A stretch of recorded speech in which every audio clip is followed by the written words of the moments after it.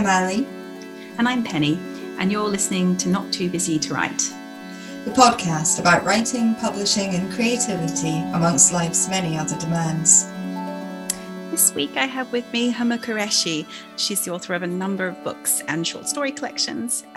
First of all, today we're going to talk about The Things That We Do Not Tell the People We Love, which is out on November 11th. I've got that right? No, November 11th? Yeah. But she's also the author of a memoir, How We Met, which came out earlier this year, and a narrative nonfiction book, In Spite of the Oceans, which explores individual journeys of generations in transition from the South Asian subcontinent. She also has an essay in The Best, Most Awful Job, which was edited by Catherine May. Actually, that's where I first came across you. I absolutely love that collection so much. And Huma is also a former Guardian and Observer journalist and is now working on her first novel. Thanks so much for being here today. Thank you for having me. I'm delighted to be here. Well, your collection, let's talk about that first. The things we do not tell the people we love. I mean, I just absolutely hoovered it up. I mean, I think, first of all, for me at the moment, I'm just having a bit of a short story bent right now, and I'm just so excited to read them.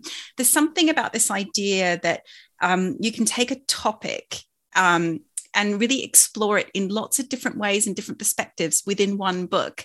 And I love that. There's, the book, which is exploring motherhood and children that have been lost and children that have sort of become estranged and grown, and also the distance between lovers, and this idea that you can explore those topics from just slightly different angles each time. And often as well in some of the stories, the opposite perspectives.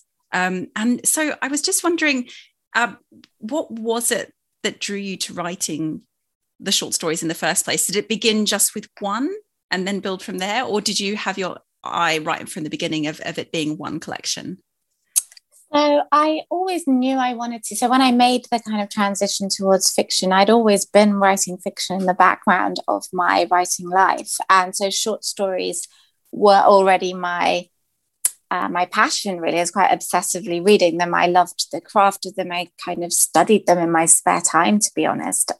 So it was never a case of, I'm going to do a short story because I think that's because it might be easier than a novel kind of thing. It was always driven by the love of the craft of a short story, and was just the intensity of it. And just like what you've said, the fact that you can knit things together, but also have things stand alone, and they just how neatly and intensely they kind of fit. And for me, the best collections were always the collections that were not just sort of stories that had been written over years and just happened to be collected together. They were always the ones that would be on a theme in a subtle way, not in a very obvious kind of way.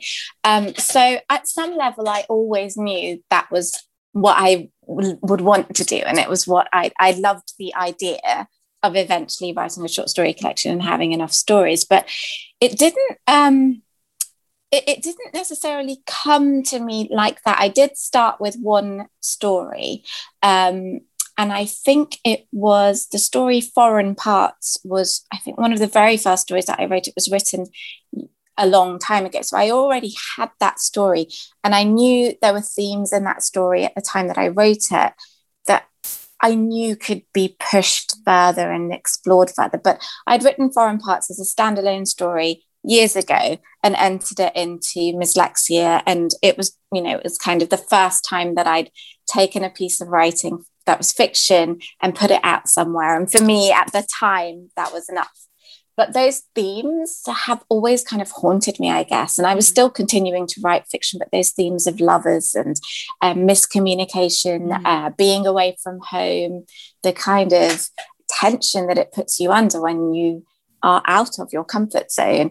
All those things I've always found fascinating. I'd look for them in other fiction. It's this kind of stories I was drawn to.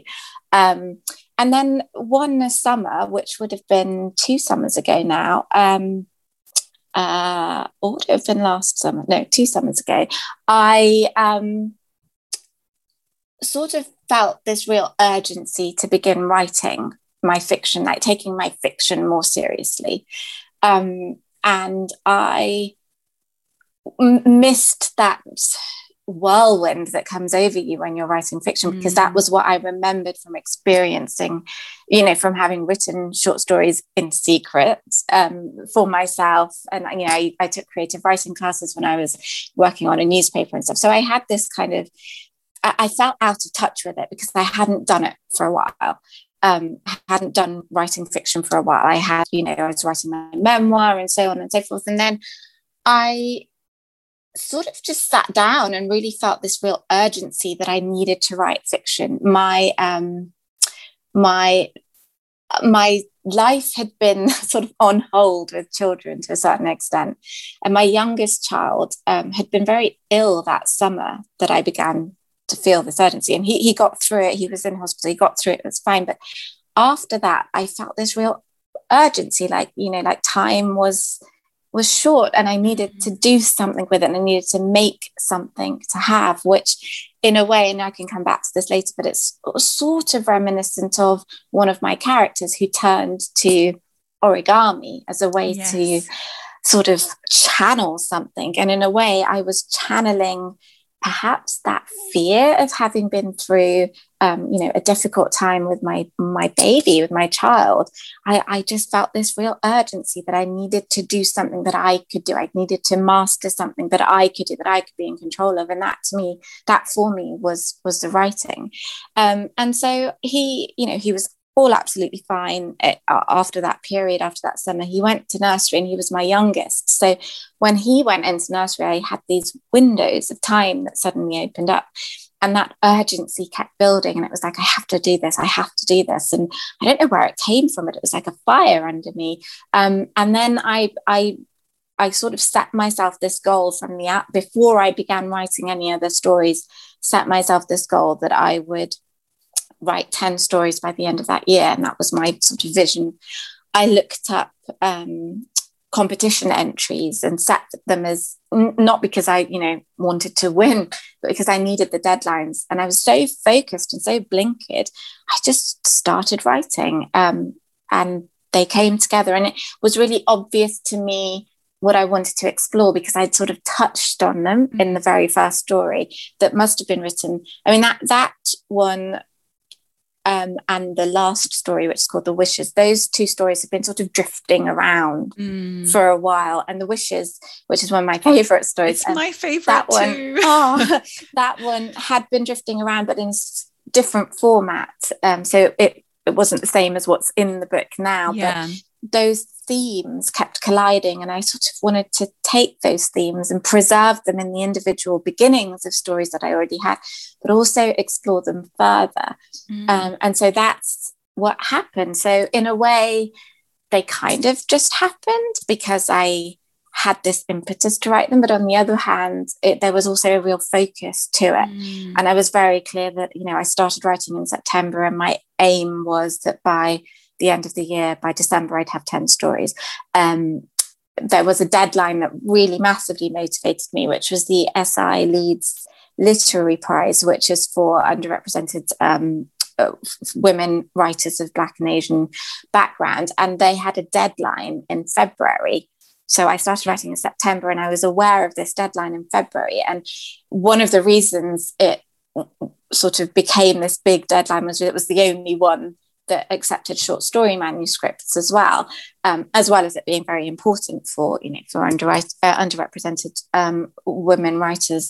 But because the fact that it took short stories became like a big goal, because all the other awards were single stories. Yeah, and this was for a standalone collection. Yeah, so because I noticed with that prize that it was for the whole was it for the whole collection? It was for the whole collection, which I think quite is very unusual, rare. Isn't it? Yeah, because sadly, I don't think short stories are given the same kind of attention in sort of UK as they are in the US, where they're seen very much as a craft and a skill. And here, I think people there's this general assumption that short stories are easier to write than novels, and they're not seen as that kind of traditional craft that actually many novel writers began as short story writers to hone and to craft and to take that intensity of a moment rather than this, you know, the broad expanse of novel. So so yeah, that became a real kind of goal in my head, was like, if I finish the stories in December, I'll edit them in January, it'll be ready to send in February. And it really wasn't because I had any expectations for any of them. It was because I just had this real burning urgency to sort of do something and to create something that I could control the narrative of. And I don't know, I think it only sort of hit me really recently, actually, because about the wishes of a woman and the wishes and the folding of the birds. I don't want to confuse anyone who's listening to the podcast about what that story is, but she turns to origami in a moment of despair to create something and to feel that need that she is doing something. And it only hit me quite recently, actually, that that's sort of what I was doing as well with my stories. I was trying to control something in a world that felt uncontrollable and out of my hands, and in the chaos I needed my own world that I could navigate, and I became very invested in all of these characters, in all of these women who feel so real to me, even though they're not at all, which is crazy as well, this idea that we spend our days writing these like fiction. it's wild, but they just they really mattered to me. And I just, those 4 or 5 months, my head was just down. I didn't come up for air, and it was all I could think about. And in terms of how you structured your time, it was interesting you're saying that your youngest was going to nursery as well, because interesting, I just heard Lucy Caldwell talk about how, part of the reason she's done, I love Lucy Caldwell. I know, she's incredible, isn't she? And part of the reason she was saying she did, a stint of short stories and put off her, which is now handed in, next novel, was because she had young children. And actually she found that the headspace for short stories, just in terms of, and this is also what I'd recommend whenever any young mother says that they're struggling to read, I always tell them that you should read short stories, because there's something about being able to hold that space for something that's short and intense that kind of fits quite well with motherhood in a way. Yeah, it does, because in motherhood all your moments become short and intense, and there are all these moments between other moments, moments between naps, basically. Exactly. And 3 hours of nursery, which is like, by the time you kind of get to and from there, and you've got a few hours and you've got to do some other errands at the same time. Exactly where I was. And in fact, I remember reading Alice Munro, who obviously a short story master of the craft. I remember her saying something similar, that she started writing short stories as she was a housewife back in those days, and she just didn't have that headspace for that vision, but these moments would come to her. So I think it's not that it's easier, but it's that life becomes a series of moments. And in a way, I think that's one of the things that's always attracted me to short stories, is the slice of the time. It seems to me like, in a way, that's what we remember about our own lives. We remember the slices of lives. We don't remember and then like the fillers in between. And I think that's something that I'm finding challenging with a novel, is that I want to go all in on the intense moments, but if you put all of them in a row, it becomes very, when it's all interlinked, it's a little too much. It's too, there has to be like a breath. It's unsustainable over the course of the novel, isn't it? Whereas there's just something quite incredible about a short story. And even you change perspectives a number of times throughout the book. Some is first person, some is third person, and you're coming from different angles of these relationships as well. I found it, like, particularly, I think the one I found most shocking in a way was is Too Much, about from the mother's perspective, with a daughter who's from mixed heritage, and she was a single parent, and that distance that grows between her and her daughter as her daughter grows up and finishes university. And in a way, it's funny, it's probably not the most shocking thing that happens in the collection, but it felt shocking, I think, to read it from that perspective, because there's quite a lot of daughters in the book that we read their perspective, but to read from the mother's perspective and to try and guess what was going on in between the lines of that relationship I found really interesting. That's in a way, I think that story some when I've read it back, I've had to sort of take a breath, because it's too much. It's a lot to take. And I didn't want to do it in a very in a horrible way. Like it's not a horrible story. It's just a very sad story. And the emotion of that, I think what I wanted to capture was how, and this is one of the themes that runs throughout the collection, is that this notion of completely misunderstanding a relationship. And because we see it from the mother's perspective, she thinks her daughter's her best friend. She assumes this closeness, this bond. They've been through everything. It's just the two of them. But somewhere along the line, she got it wrong. And I think what's particularly what I wanted to do, like sometimes I wonder, would the daughter's version of that story be outside but it seemed really important to me to stay with the mother for this story. And I think that's what the heartbreak is that there's no reason for it. There is no reason that she can put to it, and there's no massive dramatic moment that happens. It's just they fall apart, and I find that really, really, really sad. And it was very difficult to write. I think it was one of those moments where it wasn't actually difficult to write that, because I think I was underwater when I was writing it. So I almost, it all kind of came out. And it was when I was reading it back that it was like, oh my God, where did that come from? Because it felt both, I think something I really like to play with is the idea that it could be believable. I'm not so into the big kind of massive drama that for entertainment that couldn't possibly be real, but it's so fun to read, like a crazy thriller or something like that. I'm very, very much drawn to everyday moments and real relationships, like making these fictional relationships as real as they can possibly be, so that you could say, well, actually I can understand how that could happen to so-and-so's daughter moved away and now they never speak again. Like those are the things that I find quite chilling and quite desperately sad and very fascinating to explore in those themes. And it's interesting because that story, I remember my lovely agent Laurie, she had given the collection to her mum to read, and that her mum had said that story she just didn't want to look. She just didn't want to know. It's because it was so sad. It's almost like your worst fear, I think, as a mother, isn't it? Yeah. And I think that's what's so heartbreaking about that story is it's sort of you can just imagine it happening, and you can just imagine it in a way that's really incredibly painful. Yes. Yeah. And that's exactly that. And I think that's what I would hope I tried to achieve in all the stories, is to take moments that could happen, and that's what you're left to sit with, really.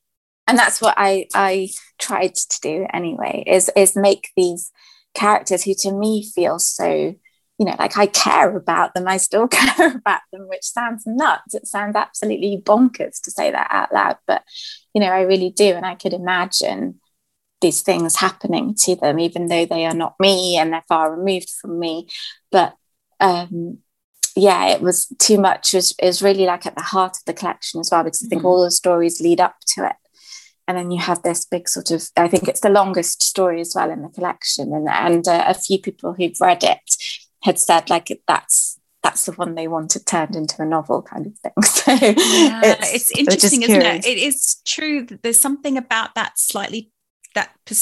perspective shift that happens in that story, from coming from an older generation, where a lot of the other stories are from a kind of younger generation, and that is so interesting. And there just feels like there is so much. I mean, there's obviously something unsaid in every single story, but there feels like the peak to me. That's interesting. I hadn't actually noticed that it was right in the middle. And actually, what's really interesting actually when you say that about the older perspective is that Septa, my brilliant publisher, has done something really clever with the audiobook, which is that there's a younger sort of actress reader for most of the stories, but for Too Much it's a slightly older voice. And I thought that was genius, really.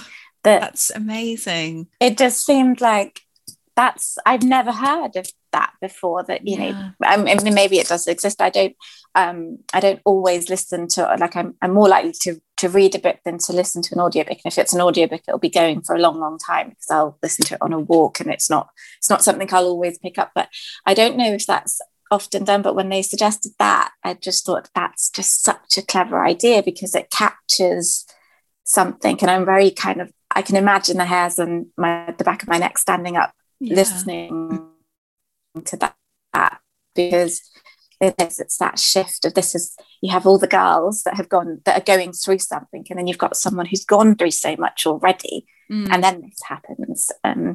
So yeah, it'd be very exciting to hear. So when you were writing the collection, did you focus very much on one story at a time, finish it and put it aside, and then come back to edit later when you'd sort of built up the amount of stories that you wanted to write? I did. I actually, and this is what I'm finding very challenging, moving from short stories to a novel, because of course my short stories, there's a whole other load of them that would never be published that I wrote, like when I was experimenting with writing fiction. So it's always been short stories, and so it's very different going from that to a novel. But with my short stories, they would come one at a time. I would write them. I had my windows of writing time were 3 days a week for 4 hours a morning. So I would drop my little boy at nursery, and then I'd go to a cafe to maximize the time so I wasn't traveling back and forth. So I'd be like literally around the corner, so I'd leave it to the very last minute to go and pick him up. But I'd be there, and they were great. They would just let me sit there and write, and the stories would come in a very complete way. Like, I would know what I wanted to explore. I would see the characters, like I'd see it all quite visually in my head,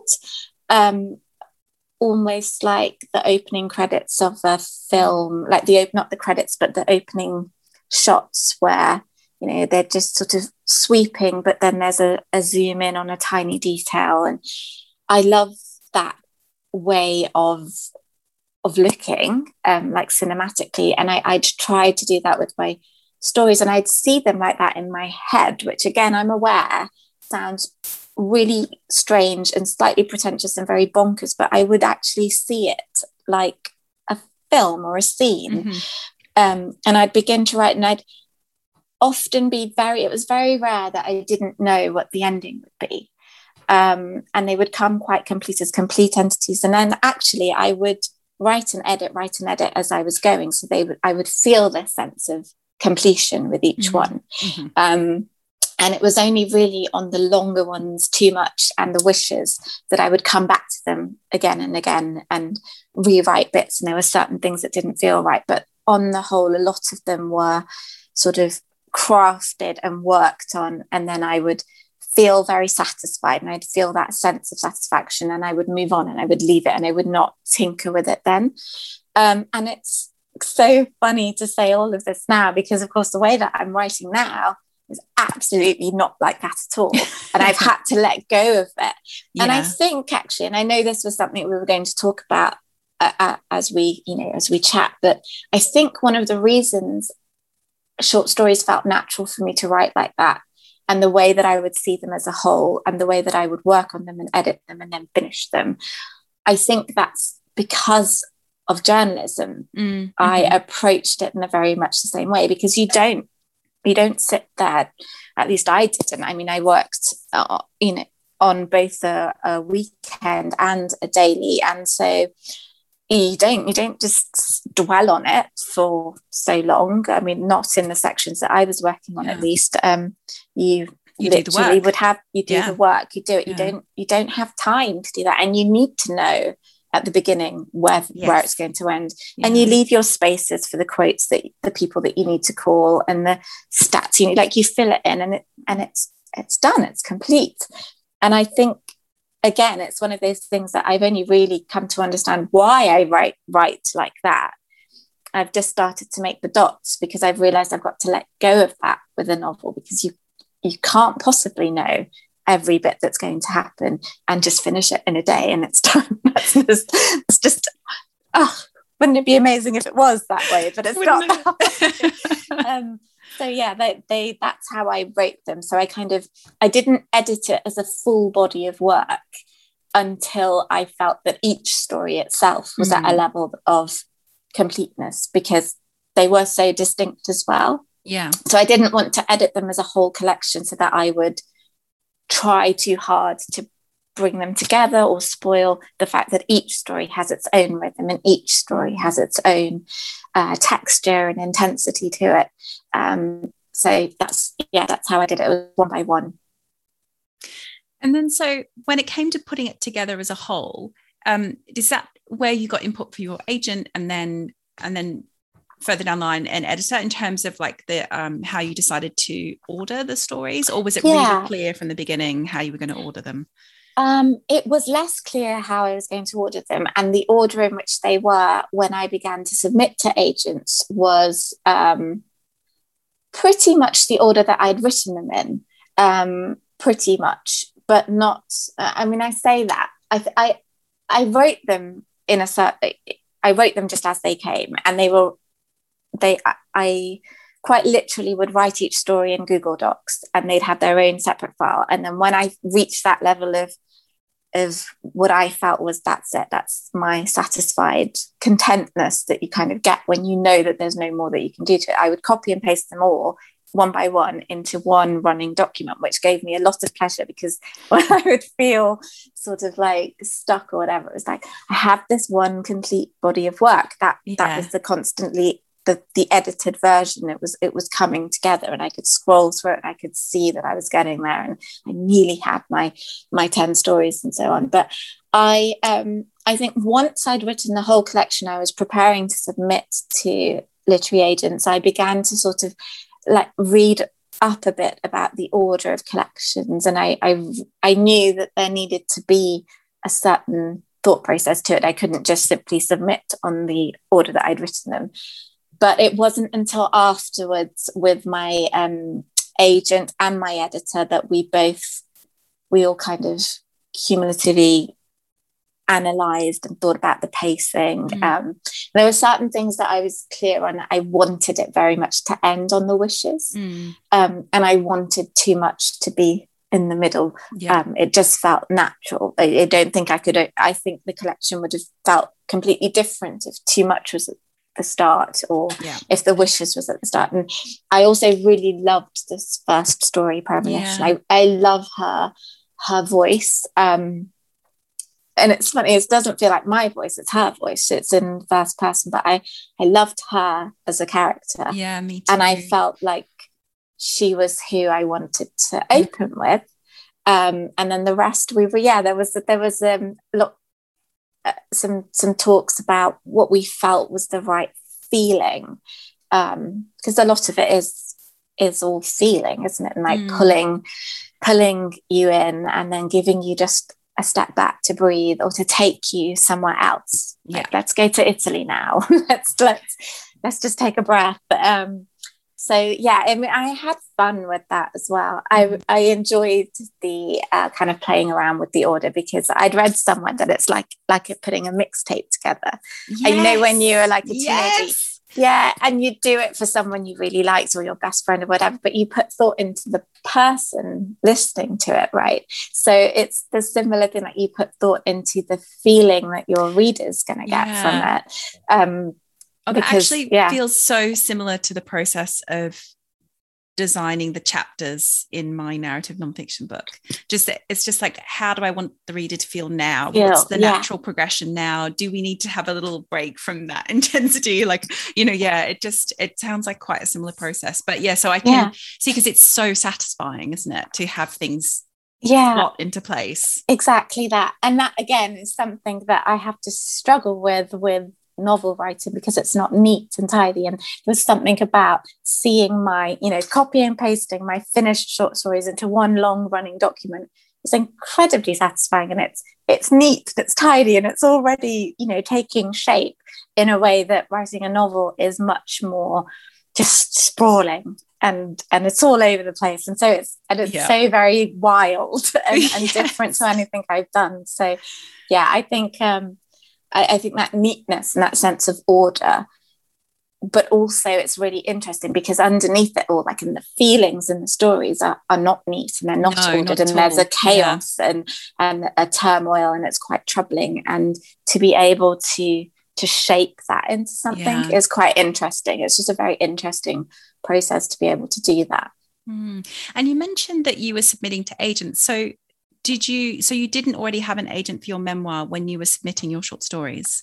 So it's an interesting story. So when I was a journalist at the Observer, and I was quite young, I was just sort of starting out, I used to write lots of first person pieces back in those days, but I also used to do like a bit of everything because I was hungry for it and I was starting out and I'd do whatever anyone told me to do. So I was writing all sorts of different pieces for different sections, whether it was for Life and Style or whether it was for the Consumer Desk and all of that. So I got approached by an agent and she said, have you got any ideas for a book? I was like, no, but I'll sign anyway. So I did that and I signed up. And I think what she had hoped was that I would be one of those journalists who could write a book to commission, like, when they need to match the writer with a subject they've already got. So it would be very non-fiction and very remote from me.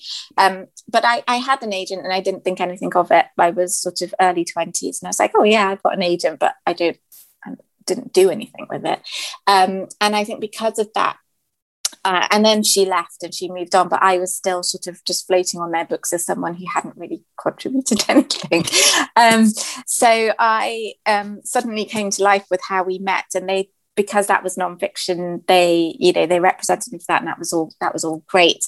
But I was very clear that I was moving in this direction, and I knew that was not the direction that they were in. So we very amicably, which is interesting because I don't think people talk about that. I think sometimes you feel like, it's very daunting finding an agent. So I had this experience where I never had to find an agent. They found me, but ultimately wasn't quite what my long-term focus wanted to be. But I didn't know that at the time. I didn't know that, that I was dreamt that I would do something with fiction, but it never occurred to me at that stage of my career to sort of research agents because I had nothing to show at that point. So that's what I did. We finished How We Met, and I'd sort of been writing them. There was an overlap between writing How We Met and waiting to hear back on it, and the short stories were being written at the same time and just keeping me going. Because one thing that I have learned as well, and I think this is partly through sort of 3 stages of motherhood with each of my 3 children, was that the longer I stepped out of the game, the more my self-doubt would block me from doing anything. So that's one thing I do now as well. As the minute I finish something, I have to keep going. I just have to keep going, because if I stop, then I'm going to talk myself out of it. And that's basically what I did in those years of navigating motherhood. I kept freelancing, but I found every pitch a terrifying process because I'd been out of it. And so I just sort of kept that momentum going by writing the stories whilst How We Met was sort of being sort of played around with and considered, so that ultimately, somehow, bizarrely, in the pandemic, I ended up with 2 manuscripts that also bizarrely have ended up coming out in the same year, which makes me look much more productive than I am. So I then when it became clear that How We Met was sort of going in its own direction, and I got my editor and everything, it was ready for me to take Things We Do Not Tell out into the world and find an agent. So that was a very eye-opening kind of experience for me, because I'd never had to do it before, and I felt very, very anxious. I felt like I was starting all over again.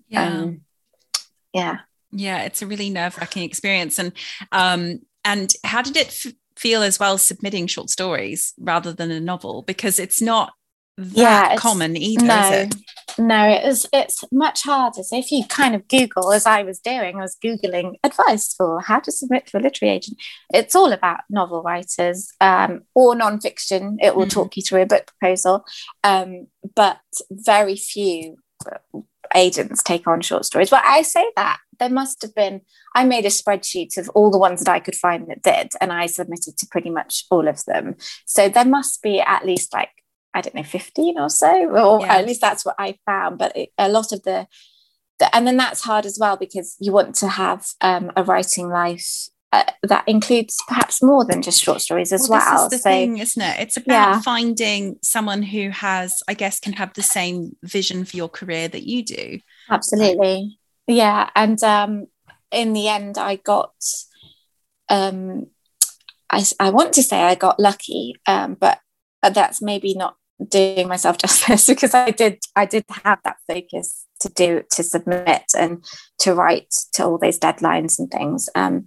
And in the way that it ended up happening was that one of my stories won the Harper's Bazaar Prize, and I'd been very strategic in targeting which deadlines I wanted to stick to and which competitions I wanted to enter, because I was taking notice of who the judges were, because I desperately wanted to get noticed, and I wanted something to come of it. I didn't just want that I was just entering this one-off story.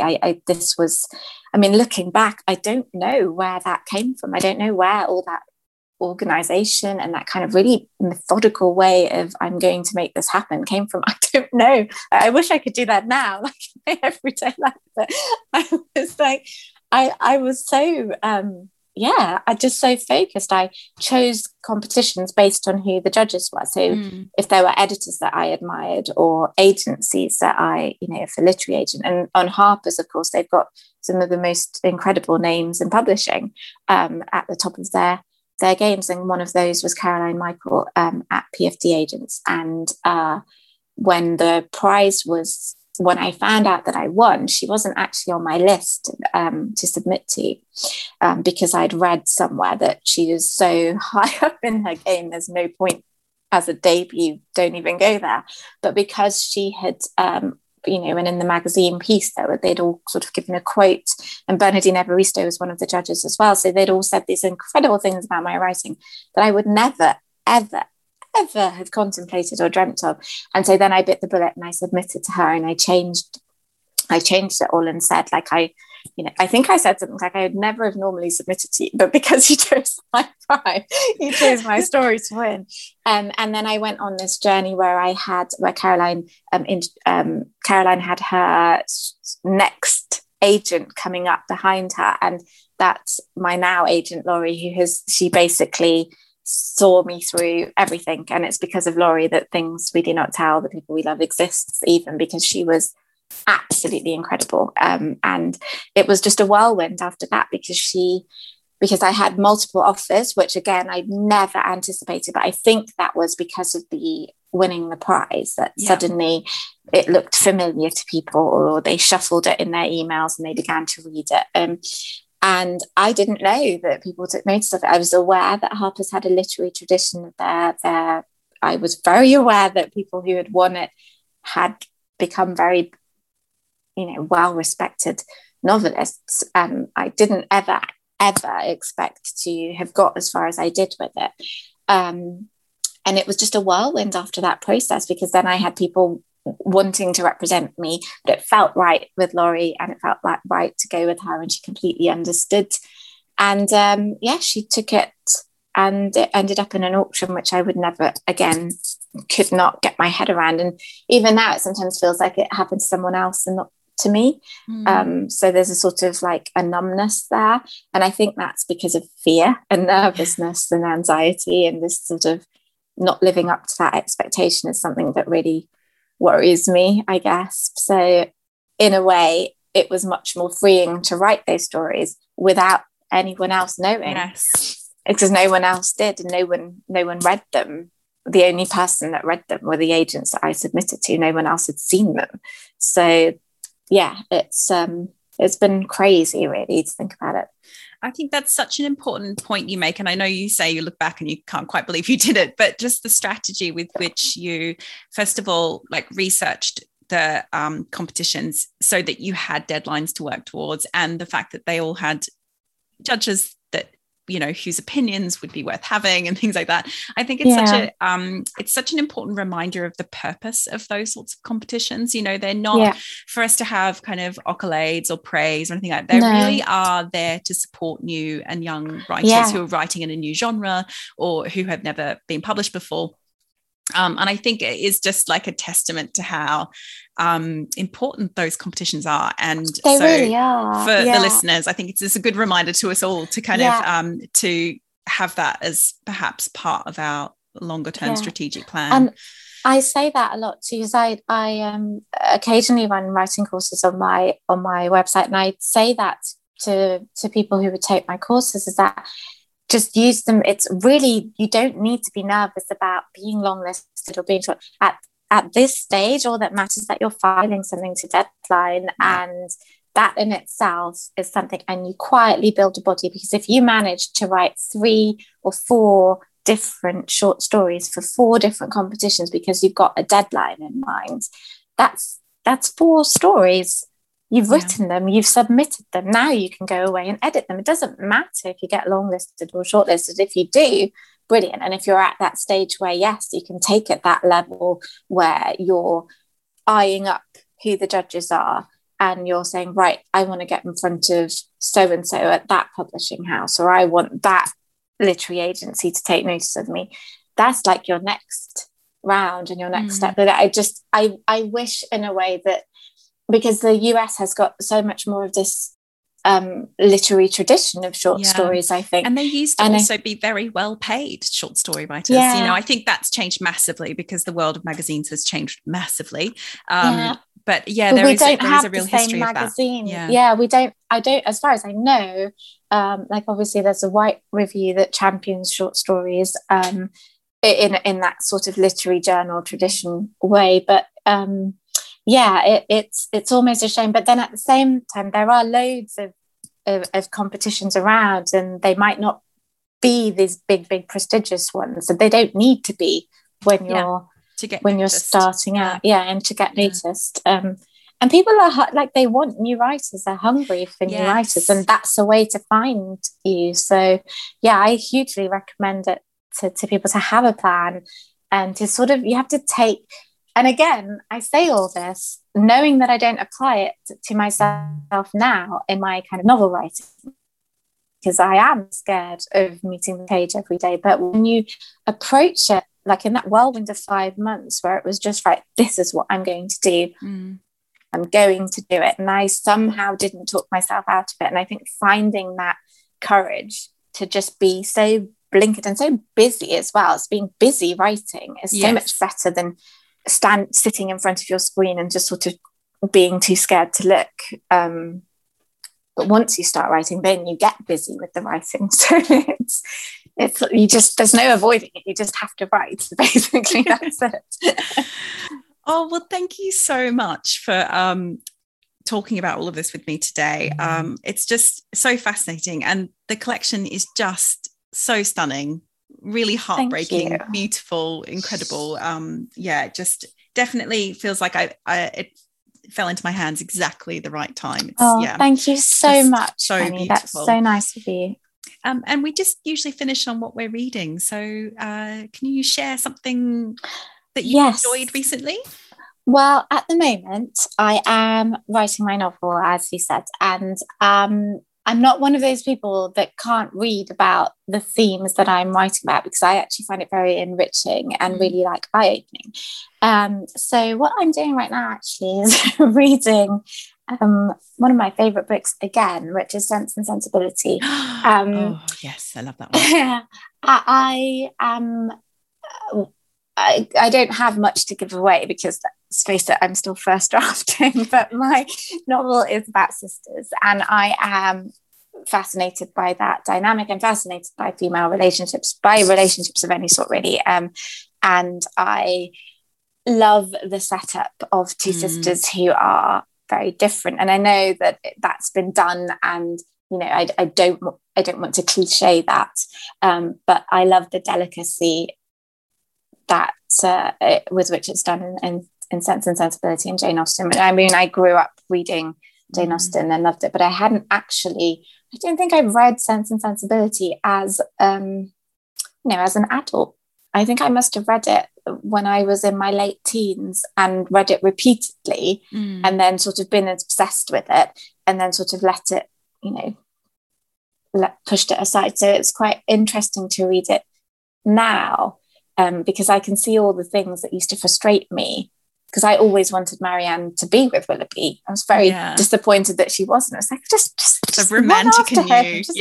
Absolutely. So it's really interesting to read it sort of older and slightly calmer and less so I'm enjoying kind of the sisterly dynamic, and the lightness of touch, I think, is something that you can learn so much from rereading classics. So I mean, that is also one of my favorite Austens as well. I love the dynamics between them. It's so interesting, and also it's the best film. The Ang Lee version is absolutely the best Austen film that has ever been made. I'm sure there's lots of people who will disagree with me, but no, it is. I agree with you. I remember being a teenager watching that, and I remember being slightly obsessed by it. And then I'd read somewhere that they'd like for their makeup, they'd put they put Vaseline on their eyelids for it to all be very natural looking. And I remember thinking, right, that's what I'm going to do now. I'm going to be like Marianne. But Well, I have been reading this past week A Ghost in the Throat by Darren Negreira. We have that book. I haven't finished it, but I have. It was mesmerizing. It is just... It has really blown me away, actually. So for anyone who doesn't know, it's a part memoir, part biography, part almost autofiction, I think, in a way. That's how I started reading it. The genres together. And it's about Darren Negreira she's an Irish poet, and it's really talking about her experiences really, really in the thick of motherhood, when she has her third and then her fourth child. And her fourth child is very unwell when she's born. And she becomes obsessed with this 18th century Irish poet. And she goes about digging into and trying to find this poet's in like evidence of her existence, essentially. And she has very famous male relatives who are very well documented in Ireland. And she has almost all but disappeared. And so it's the story of kind of obsession of finding this kind of disappeared woman. And it's just incredible. And the way she writes about motherhood is just amazing. This push and pull, this sort of obsession with her children, and her need to fill her time, and her need to feel needed, but at the same time her need to write and to think. You've massively reminded me. Lucy Caldwell actually recommended that book to me over like a message on Twitter, and I'd got it, and then I think I'd started it and felt like, you know what, I need time for this. Yes, and I'd set it aside. You've reminded me about it, and I can't wait to get back into it, because I remember it gets you from the first page. It's raw. It's really raw, and it does get quite dark in places. It's probably not great for a new mother to read, someone who's in that very fresh early days of motherhood, not because anything so horrific happens, but because the emotions explored are quite intense. They're quite intense. But it's really incredible. And I've also just enjoyed it, I guess, from a craft and technical point of view, the way she has woven together herself and this poet together is just really incredible on a technical level. So wow. I'm going to get back to it. Yeah. When I finish Sense and Sensibility, it's totally different, but yes. It's, do you do that with your reading? Do you flip back and forth with quite different feels, or do you get stuck into a bit of a feel for quite a few books in a row? At the moment, I am kind of obsessed by reading books about sisters. So it's curious as well, because then I'll flip between sort of, old representations, so older books, and then newer books. And what's so fascinating is that the same dynamics often reappear, because sisters are the nature of being sisters is not going to have changed in time, and you are who you are. And there's some interesting sister dynamics in A Ghost in the Throat. interesting tip. Thank you. I will definitely pick it up again. In the 18th century, there's a little bit of, she's the poet Eileen Dove is she's a twin. Oh, amazing. So there's a bit in there, but again, it's quite a lot of it has to be imagined, because a lot of these lives, of women are just lost. Don't know. You don't know what's happened to them. So gosh, it sounds beautiful. Thank you. Well, thank you so much. It's been such a pleasure talking to you. And so if people want to get in touch or follow you, where's the best places to find you online? Oh, thank you. Well, I guess the best place to find me is on my Instagram, because I have a Twitter, but I don't really like using it very much. But on Instagram, it feels like a kind of nicer place to be. So you can find me there. I'm a Qureshi writer on there, but I don't overthink what to put on it. So like you'll often see lots of pictures of my house, which is being renovated at the moment, or like I love that kind of thing anyway. So I'm very much enjoying the house renovations, I have to say, on your Instagram. But it's really confusing, because I never really thought that I would use my Instagram for my kind of talking about writing and books and things, and it's just very odd to me that I don't know, it just seems like a funny place to a funny way to live, I suppose, to share all these different sides to yourself. But on the other hand, they're like snippets of your moments in your life, and I like that. I like the visionary. I've always treated it that way as well, just a different aspect, because my work has always involved multiple different things. I've always sort of blended it together.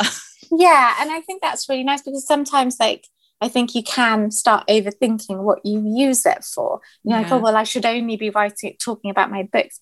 But we are not just our books, and we are mothers, and we are decorating our house, and we like looking at this and we like looking at that, and we might like a certain fashion, and I think it's totally fine to be all those people, and it's nice to have an outlet to do it on, and so far Instagram has been a very nice place to be. I don't feel whereas on Twitter, if you tweet me on Twitter or DM me, which people do bizarrely, even though I'm not active on it at all, and it's like I'm not really here. So, I for the longest time, and I in fact keep forgetting to check that there is a hidden folder in Twitter from people who you don't follow, that if they send you a message, that it goes into its own separate folder, like in Instagram. But I know the Instagram one is there, whereas I didn't know the Twitter one was there. I didn't know the Twitter one was there. There was messages from random people from like 6 months ago, and I'm like, oh gosh, sorry, it's a bit rude, but well. Too many ways for us each to contact each other, isn't there? Indeed, yeah. Thank you so much. Thank you. And I'll put that in the show notes. And thank you so much for being here. Thank you. Bye-bye. You've been listening to Not Too Busy to Write with Ali Miller and Penny Windsor. You can find show notes, including the best ways to get in touch with us, as well as any reading recommendations mentioned in the episode at nottoobusytowrite.com. And if you're enjoying the show, don't forget to subscribe, and please go ahead and leave us a little review. It really helps others to find the podcast. You can find Ali on Instagram at Ali_Miller_writes and Penny at Penny Windsor. Music and editing is by Ewan Miller McMeekin.